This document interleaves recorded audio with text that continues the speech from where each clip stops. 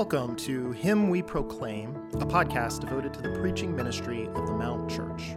Know that the following sermon is specifically intended to build up our local church in Clemson, South Carolina. Feel free to listen along and distribute what you hear, while prioritizing what we pray is the faithful preaching ministry of the healthy local church to which you meaningfully belong. With that, all grace to you as you listen to this episode of Him We Proclaim. All right, let me invite us to open our Bibles to 1 Peter. This morning we're going to be reading and studying verses 18 through 22, the end of the chapter. 1 Peter chapter 3, beginning in verse 18. Peter writes there, under the inspiration of the Holy Spirit, "For Christ also suffered once for sins, the righteous for the unrighteous, that he might bring us to God. Being put to death in the flesh, but made alive in the Spirit, in which he went and proclaimed to the spirits in prison, because they formerly did not obey, when God's patience waited in the days of Noah, while the ark was being prepared, in which a few, that is 8 persons, were brought safely through water. Baptism, which corresponds to this, now saves you, not as a removal of dirt from the body, but as an appeal to God for a good conscience, through the resurrection of Jesus Christ, who has gone into heaven and is at the right hand of God, with angels, authorities, and powers having been subjected to him." Let's pray together. Heavenly Father, we thank you for your word. Please, by the power of your Spirit, and through the greatness of your mercy towards us, you come yourself and speak to us. Manifest the truth of your word and all of its saving and sanctifying power in our hearts and in our lives. We ask it for your glory. In Jesus' name, amen.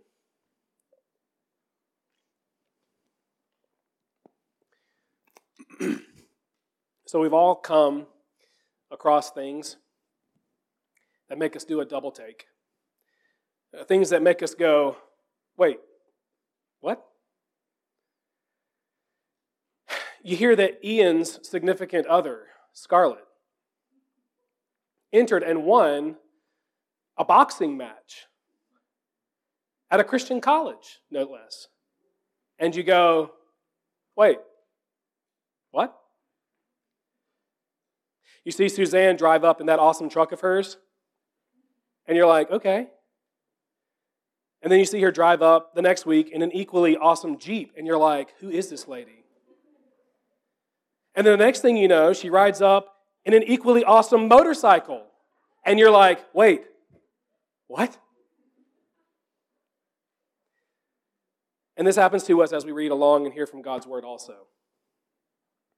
We come to Enoch foregoing death in Genesis 5, and angels mating with women in Genesis 6, and a witch conjuring up Samuel's ghost in 1 Samuel 28, or John saying the thrice holy king of Isaiah 6 is the pre-incarnate Christ, or Paul saying the Israelites drank from a mobile rock in the desert named Jesus. And we go, wait, what? What did they just say? Well, this morning, Peter might outdo all in unveiling for us his wait what gospel. Understandable as it was to his original audience, right? We hear parts of it, and we kind of do a double take. By the time we come to the end of verse 18, it's like we've entered a portal into sort of this strange new world. In many ways, we're out of our depths. So Martin Luther, the old reformer, this is what he said about this passage. He said, "A wonderful text is this, and a more obscure passage perhaps than any other in the New Testament, so that I do not know for a certainty just what Peter means." Here's what that means for us. That in working through a text like this, humility and charity have to lead the way. Now, we should pursue clarity, and we should take firm stances, especially on the main ideas here. But to be sure, some things in this text are less clear and more contested than others, and that's where we need maturity really to rein us in and help us to hold some things, some thoughts, more loosely than others. But to that main idea of our text, Peter simply means for these embattled believers to be encouraged in Christ. Okay? He means for us to be encouraged as sojourners and exiles by the exaltation and sovereignty of Jesus. That's the big idea. That's the big idea. He's urged us so far to the battlefront here of the Christian life, and now as we do good and perhaps suffer for it, he wants to encourage us amid that battle that the war has already been won and that our Lord Jesus is in fact Lord of all. So let's come to it here, starting with what seems to be the clearest thing in the passage, which is the unique purpose of Christ's suffering. Look with me at verse 18. You'll see that Peter writes there that Christ also suffered once for sins, the righteous for the unrighteous, that he might bring us to God. All right, this is one of the Bible's great gospel verses. And as we open it, we do need to see that it's given as grounds or as a support for what went just before it in verse 17, where Peter continues to call us at cost to do God's kind of good in this world. We're to be living lives that are worthy of the gospel of Christ. We're to be following in the footsteps of Christ. We're to be submissive but steadfast. We're to be bold but gentle. We're to be public but peaceable. We're to be brothers and sisters who love each other earnestly and our enemies very generously. We're to be self-sacrificial do-gooders, urged along by the cross of Christ and the living hope that we have in Him. If we're going to suffer, let it be for a life that manifests not sin, but the Savior of sinners. Such suffering, Peter has told us, belongs to the good life. It leads to God's blessing. It will be vindicated by God. And he steps back from all that now, speaks to this original audience and to us, and he says, do you have a hard time believing that? If so, don't. Christ also suffered. Now, Peter is going somewhere further with that. Right? He's got resurrection and ascension and victory and sovereignty in mind. But first, just this. For Christian sufferers, you have the company of Christ. You're in the company of Christ. Are you suffering for doing God's kind of good? Whatever that looks like. Peter's saying, it's all good. Christ also suffered. Christ did too. You can't be upon more solid ground with God than the path that was trodden by Jesus. And so just keep at it. Keep following Christ, whatever the cost may be. But now, as Peter shows, that's where the likeness ends. You see, Christ's suffering for us is now abruptly distinguished from our sufferings for Him, so that we should never be able to begrudge Him as if we suffered too much for Him. Or maybe in our minds, even more than He did for us. I want you to hear something, church. Listen, Jesus alone sufficiently suffered the wrath of God to save us from our sins. See? Christ also suffered, yes, but how did He suffer? Once for sins, the righteous for the unrighteous, that He might bring us to God. That uniquely belongs to Jesus, not to any one of us. We cannot atone for our sins. You need to hear that. Much less the sins of others. So let's be clear. Neither our labors for Christ nor our sufferings for Him are in any way atoning for our sins. That's not how Christianity works. We are not our own saviors. We are great sinners, separated from God and without hope in the world. And this is what separates the biblical gospel from every other human hope as true hope instead of false hope. Christ did not come into the world just to be exemplary for saints. He came into the world to save and sanctify sinners, as only Christ could and only Christ would. And that's Peter's new track here in verse 18. The vicarious suffering of Jesus. Jesus did not suffer for His sins. He didn't have any. Jesus suffered for our sins. He was the righteous one who suffered for unrighteous billions. As the Lamb of God, God put Him forward as our substitute. So this morning, just search your life. Search your memory bank.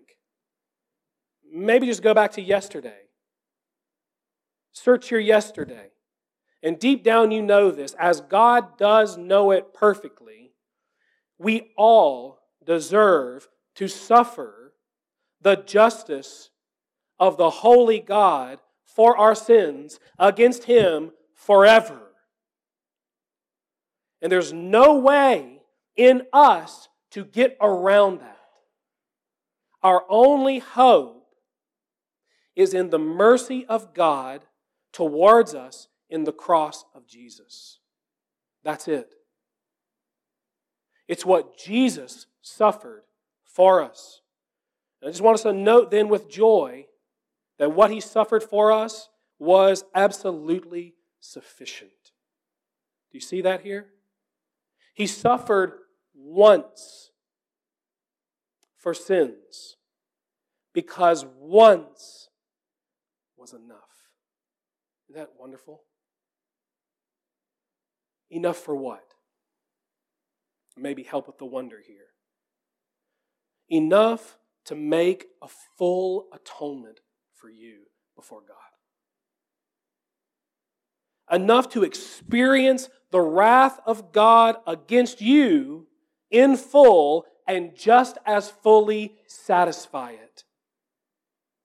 Enough to win this wondrous word, there is therefore now no condemnation for those who are in Christ Jesus. Amen. God did not call him back for another round. He didn't require anything extra of Jesus after the cross. He didn't have to, because what Jesus did was enough. Once was enough. Christ's sacrifice was sufficient payment for your sins. What the blood of bulls and goats could never take away, the blood of the eternal Son of God can and did. And in this way, the way was made for sinners to be reconciled to God. That's the great goal of the gospel. This everlasting reunion to God. That's the prize of the price that Jesus paid on the cross. When it comes to our salvation, that's been Peter's highest end and joy. It's not just heaven.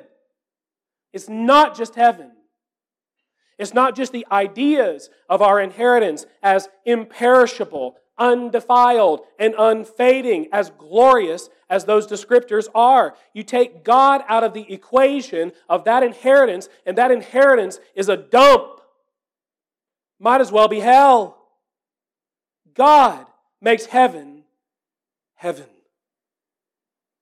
And indeed, He's the very taste of heaven now while we wait upon this earth. And none but Christ, Peter says, could bring you to Him. None but Christ could reconcile Him to you. And so, in a verse, we're given much in the way of Christ's glory as our Savior. There's His sufficiency and His exclusivity in being the substitutionary sacrifice that binds us to God both for time and for eternity. Such was the unique purpose of Christ's suffering, and we need to rejoice in this. Let us rejoice. And let us rejoice again, because this purpose of Christ is a purpose that He has achieved. You see, as Peter continues, he says, Christ was not only put to death in the flesh. If He stayed dead, there's no salvation. It's not achieved. But Peter goes on and he says, but then also, and critically, Jesus was what? Made alive in the Spirit. And while the main thing there is quite clear, it's with that last phrase, that made alive in the Spirit, that we begin to sort of spiral into Peter's renowned obscurity. Before we take that plunge, let's talk main thing. We see here, as we said on Easter Sunday, that Peter affirms Jesus really did die on the cross. He really did die on the cross. He didn't swoon, pass out, and then later recover. His heart stopped for a few days, and then He rose from the dead. And so what Peter's doing is he's reminding these suffering Christians, listen, it did not look very good for Jesus when He was nailed to the cross. But the cross was not the dead end for Jesus. It was His pathway to glory. Okay? So again, even when it's costly, even when it hurts, even when it's ugly, you have no better path, no more solid ground in this world than the way that Jesus went. We see in Christ that neither suffering nor death have the final word. Christ has the final word. And His word assures us the way of the cross, listen, the way of the cross is going to be vindicated by God. It will end in victory, however much it looks like defeat in the moment. In fact, it is the victory march on the way to the immediate and gracious presence of our great God. If that's not how you thought about your trials for Jesus, we need to adopt God's thoughts ahead of our own this morning. The kind of life that follows hard after Christ and does not grow weary in well-doing despite wilting opposition, if only to proclaim His glory to all comers, that is a strike up the band kind of life. That's a victory formation kind of life. That's death defeated and life without end. That's the good life. And the question for us right now is, are we living that kind of life? Well, let's go ahead. And take the deep dive down the wonderful wormhole that is the rest of this passage through verse 21. As we come to the unusual proclamation of Christ's achievement. Peter says that having been put to death in the flesh, again, Jesus was made alive in the Spirit, and that in that state, verse 19, you look there, he went and proclaimed to the spirits in prison because they formerly did not obey. And so the first challenge we face regards the timing of all this. Okay? When Peter says that Christ was made alive in the Spirit, some take it to mean that Christ made this unusual proclamation in the 3 days between his death and his resurrection. That he died, then in his spirit, now free from the sin and the death it bore for us, he descended to these spirits, whoever they are, into prison, whatever that is, and in view of his pending resurrection, preached his victory over them. And I'll admit it, that's how I first read it. I don't know what that means about me. Maybe I just identify with the coolness of Jesus pulling a Babe Ruth, you know? Or Steph Curry, you know? Like shooting it, ball leaves his hands and he just turns around and walks the other way and drains it. I do think this is a plausible take. And for what it's worth, it does actually enjoy wide historical support. However, the dominant conservative take on this is that made alive in the Spirit refers to resurrection. In which case this proclamation occurs after Christ has actually been raised from the dead, ascended into heaven, he's been exalted. And I'm drawn to the arguments here as well, such that in the end, I'm good with either and content to stick with the big idea. So here we go, big idea. That once God had vindicated Jesus, once Christ had the victory, he went and he got in the face of some very specific enemies. He went, Peter says, to the spirits in prison. And he set up a pulpit and he preached one of those, if I could have been anywhere, this is on the list sermons. And I think from what we've covered and where we're headed, the subject is pretty clear. Jesus preached his victory. He preached his victory over and against all, I'm tipping my hand here, Satan's power. He preached, the work is finished. I have conquered. My people are my people. Your power is undone, and the throne of God is secure. It's mine, not yours. Now, what is not so clear, another one of those, wait, what? Concerns the audience. Who are the spirits in prison?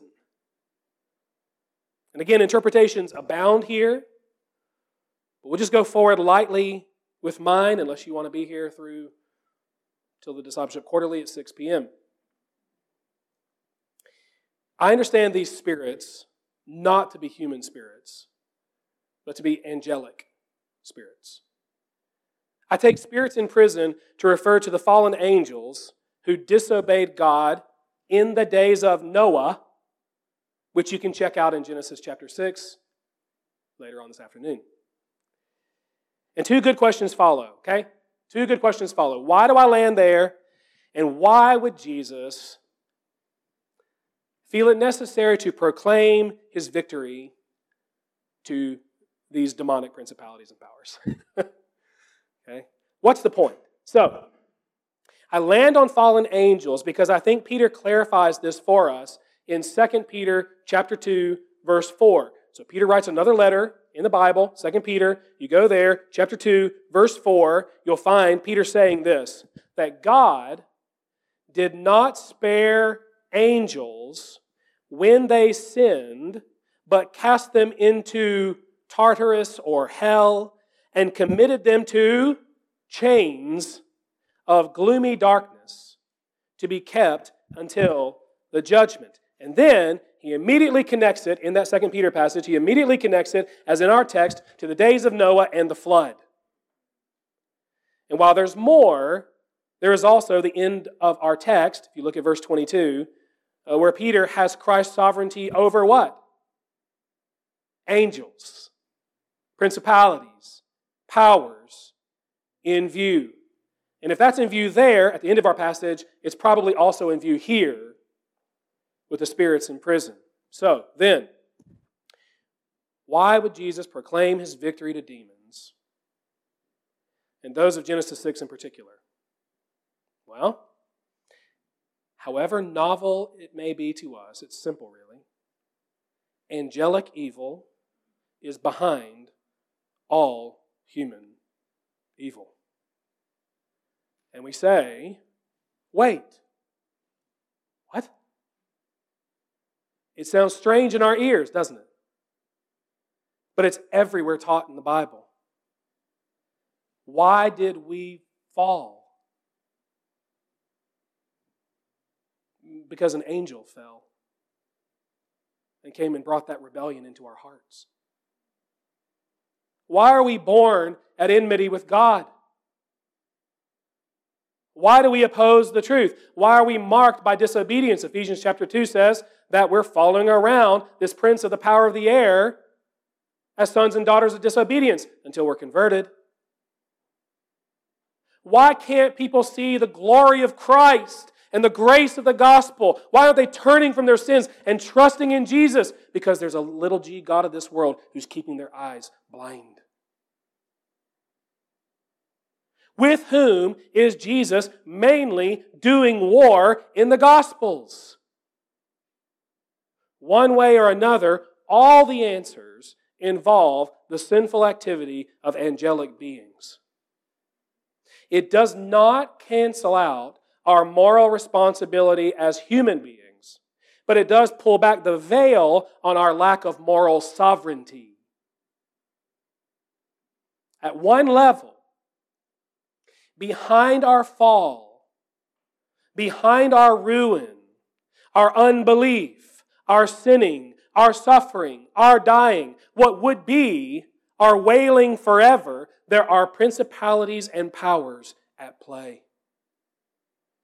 The greatest trick the devil ever pulled was what? To convince the world he did not exist. This is about exposure.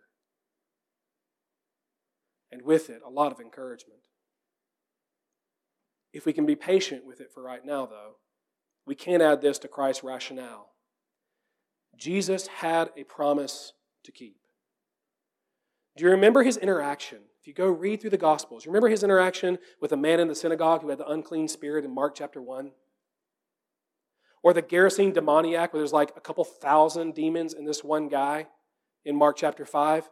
In both cases, they identified Jesus as the Holy One of God.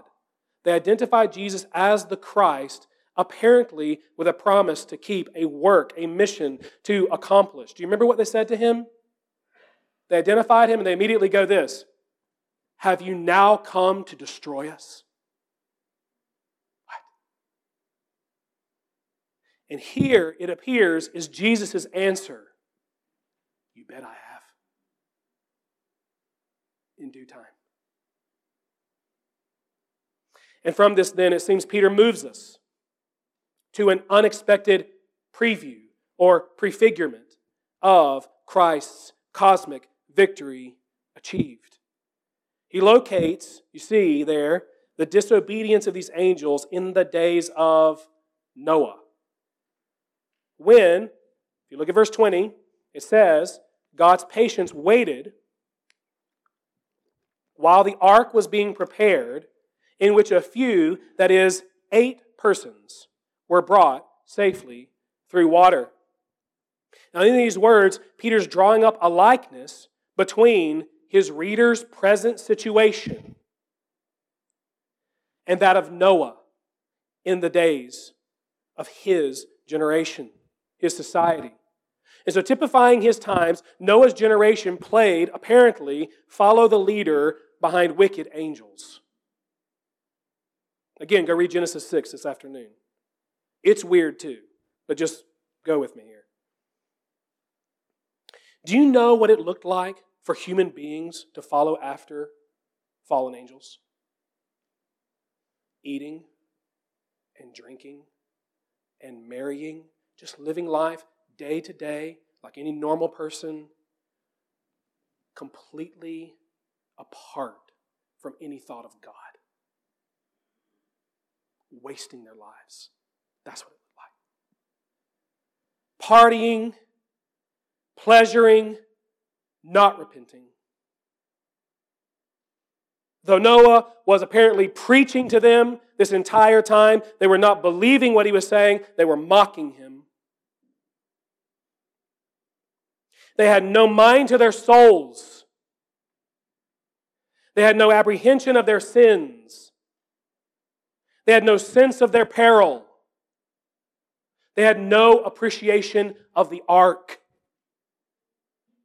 They didn't help Noah, they harmed him. They did not hop into God's vessel of salvation. They tried poking holes in it. They doubted, they doubled down, they found it unnecessary. And listen, it was not a few. It was not a few. It was only a few that actually got into the ark. It was the whole world that reviled it. And talk about perspective for Peter's audience and for us who feel like this minority in this raging and rebelling world. Just think, if there were only 8 Christians out of 8 billion people in the world today, might you be discouraged? Peter's working against that here. So he says, hey, remember Noah. Remember Noah. Recall how he believed God and how he alone built the ark and how he preached to his generation and how he did this for 100 years. And how after all of it, only 8, his family, were saved. And recall again how all the while the rest of his society heard but did not hear. How they saw but did not see, lest they should turn, get into the ark, and be saved. And recall how God's patience, that great attribute of God, waited in those days. How justice was very much alive but being deferred. So that surely Noah was tempted amid the abuses to grow weary in well-doing. Will I be vindicated at last? And then recall the outcome of his steadfastness. Wonder what the world thought at that first drop of rain.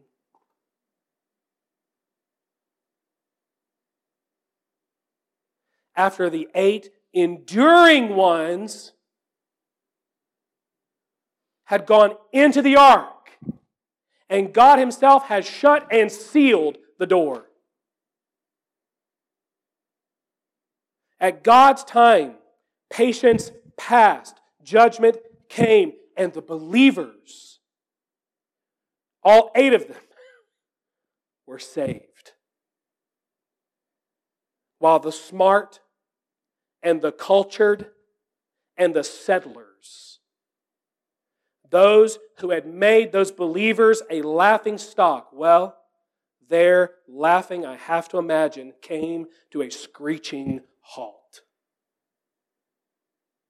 in the day that God vindicated his own. It's an historical preview of salvation for all of God's cross-bearers. That even when the whole world seems against you and you are beaten sorely by it, God is in control. People, principalities, powers, they're all subject to God. That was true in Noah's day. Peter's saying it's true in my day and no less in our own day. And so we can, in the full assurance of faith, keep on following after Jesus, entrusting ourselves to Him who ultimately judges justly. You see how it's coming together in Peter, right? I hope. Beloved, it only appeared as if the rebel spirit had long won the day But the victory of the flood and the ark that survived it looked ahead to the victory of God in Christ. A victory, Peter is saying, that's now achieved, which Jesus, in absolute total awesomeness, took occasion to preach to those very same principalities in Noah's day. You thought the flood-defying ark was a mighty blow to your plans? Well, have a look at the empty tomb and these nail-scarred hands. Oh, beloved, keep at the cross. Live at the empty tomb, and you will have encouragement to endure for Christ. You'll see victory there over everything that's opposed to Him and to you. And while you're there, don't stray that far from your baptism. It is the undeniable picture of Christ's achievement in you and for you. Look at verse 21. Look at verse 21. Peter writes, baptism, which corresponds to this, now saves you. Not as a removal of dirt from the body, but as an appeal to God for a good conscience through the resurrection of Jesus Christ. So, we come upon at least one more. Wait. What? It is clear that whatever we make of baptism, Peter viewed it as Christianity critical.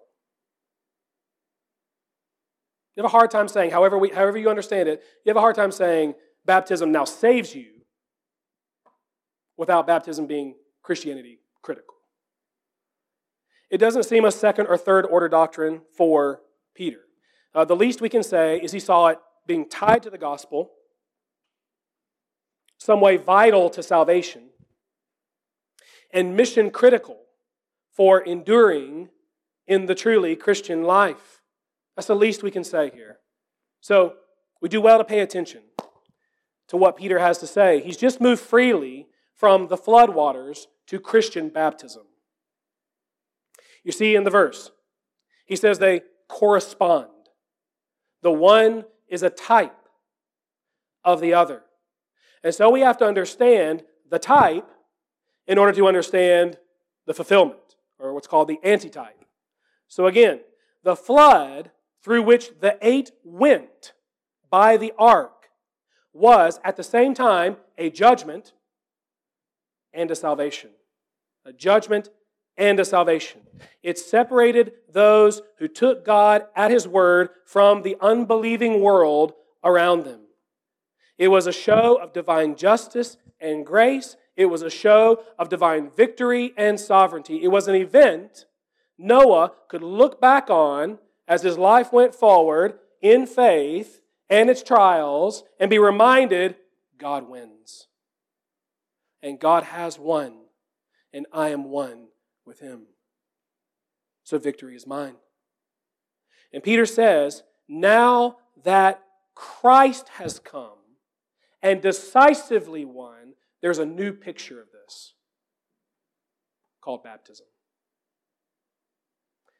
Administered correctly, baptism publicly depicts the cosmic victory of Jesus in a person's soul. And now this is where we need to go slow, because Peter says baptism now saves us. And so in true wait what fashion, we need to do some digging. What does Peter mean that baptism saves us? I'll just say, he doesn't mean that baptism saves us. Okay. Losing all credibility. How's that for an about face? Okay. We just need to clarify. Beloved, Peter's clear that baptism is not the ark. We've already seen this in verse 18, and throughout the entire letter, Christ is the ark. He underwent God's judgment against us, and He then brings us safely through it to God. And baptism is the picture that that's occurred in your life. That you're in Jesus as the 8 were in the ark, and that you have thus been saved from wrath. And Peter makes this even more clear by way of his qualifications here, doesn't he? He says, how, again, does baptism save us? And essentially his answer is, not as this, but as this. Not as a bath, but as a sign. Not without personal faith in the risen Christ, but as an outward symbol of a new inner reality. Peter's saying that baptism saves us strictly as it is adjoined to this appeal to God for a good conscience on the basis of Christ's death and resurrection, through the resurrection of Jesus Christ. You see that? So the act of baptism, the mere act of baptism, does not save us. There's no regenerative power in it. There's no magical formula in the baptismal waters. But it is part and parcel with salvation, and that it's the publishing of our faith in the risen Christ who has saved us. It's marked us out as those who are God's saved people. Indeed, it's made us the visible heirs of Christ's victory. Isn't that what Peter's been wanting? For the church to be visible, publicly? Baptism is the beginning of that. It's you and your faith in Christ going public, becoming a visible follower of Christ. So, for all the clouds around it, I think this is a clear text in favor of what's called believer's baptism. That only those who have personally believed God and gotten into the ark of Christ should then, as an undeniable picture of it, go through, under, and out of the floodwaters of Christian baptism. And if you have, I think this is where Peter's point is, if you have, like Noah, you have a precious event to recall when the good life, with all of its built-in weight, seems too heavy to bear. Your baptism has a utility to it. Your baptism, picturing your union with this cosmically victorious Christ, preaches to you, you're one of His beloved disciples. You're one of Christ's. You've been saved from wrath to inherit grace and glory. You've been separated from the world. You're God's elect exile. And when that gets hard, know this, God knows about it. Jesus has won, and you're in Him, so that you too, as Noah's 8, will eventually, ultimately come out on top of the flood waters. You're going to come through judgment and be saved. No doubt about it. Your baptism preaches that to you. That brings us finally back to some normalcy with the unrivaled power of Christ's sovereignty. And really, this has been Peter's aim throughout, is to help God's embattled do-gooders to endure in it by seeing the ascendant trajectory of Christ's existence. How though He willingly subjected Himself even to death on a cross, He's now, as Peter closes, verse 22, you look there, gone into heaven and is at the right hand of God with angels and authorities and powers, having been what? Subjected to Him. Wow. So He subjected Himself to everything for the sake of our salvation, and now in His exaltation, everything is subjected to Him. You see it? The cross, beloved, was the way to the crown. And not just any crown, But now Jesus is sat and established upon the throne of God.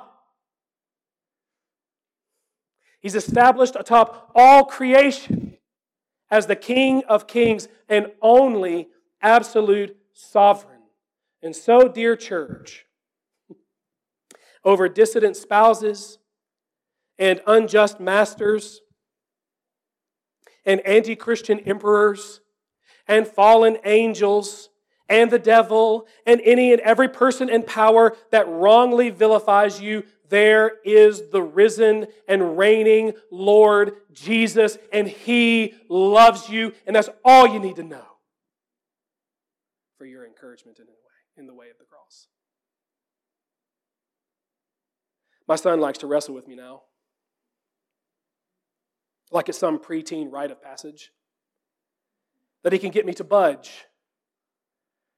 And sometimes he does. And then, because I'm too prideful to let him do it, I have to crumple him up like a cheap lawn chair.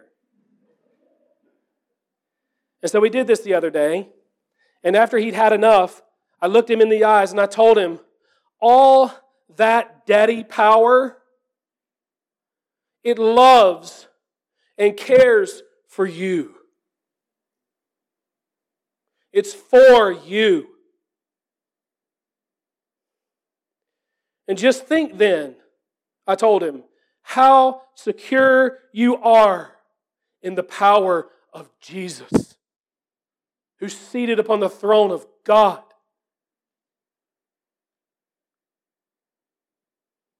Nothing in all creation can overcome you if you are in Christ.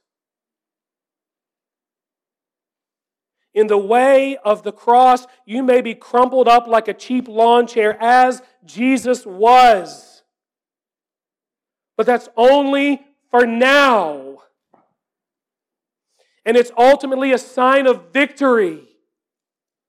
A victory that, sure as Jesus lives and reigns, belongs to you. The cross precedes the crown. Keep following after Jesus. That's how God's elect exiles prove also to be His eternal conquerors. Unbelieving friend, Jesus died once for sins, the righteous for the unrighteous, that He might bring you to God. He's your only hope. You don't want Jesus as your Lord and Judge. You don't want that. You want Him as your Lord and Savior. The flood is coming. Don't care what you think about it. It's coming. But there is an ark. There is an ark. So don't hesitate. Don't lounge around. Don't waste your life. Don't go on as you normally have been or would. Run to Jesus now. Get in to Jesus. Turn from your sin. Trust in Christ. He will save you. If you do that this morning, please come and let me or one of us know about it. We'd love to talk to you about it. Beloved, in the end, be encouraged by Peter's wait what gospel. To endure in the Word of God and the way of Christ. No matter the trials, no matter the authorities, no matter our numbers, 8. No matter our numbers, however beaten, beleaguered, and few, keep on believing, keep on preaching, keep on living out the saving grace of our crucified, now exalted King of Kings. He is worthy of that, and He is on the throne of God, and by His sovereign power, overflowing as it is for us in love, as you can see in your baptism. Listen, we too are going to make it all the way home to Him. The victory is sure. So be encouraged. Let's pray together. Thank you so much, Lord, for your word. It's my hope and prayer that I've been able to be true to it. We want to be faithful in what we draw out of the Scriptures. We're not wanting to put anything into them, but just draw out of them what you have for us. So please, confirm the truth of your word by working mightily in our hearts now. Encourage every single one of your people. Save the lost. Sanctify the found. We ask it for your glory, as always, in Jesus' name. Amen.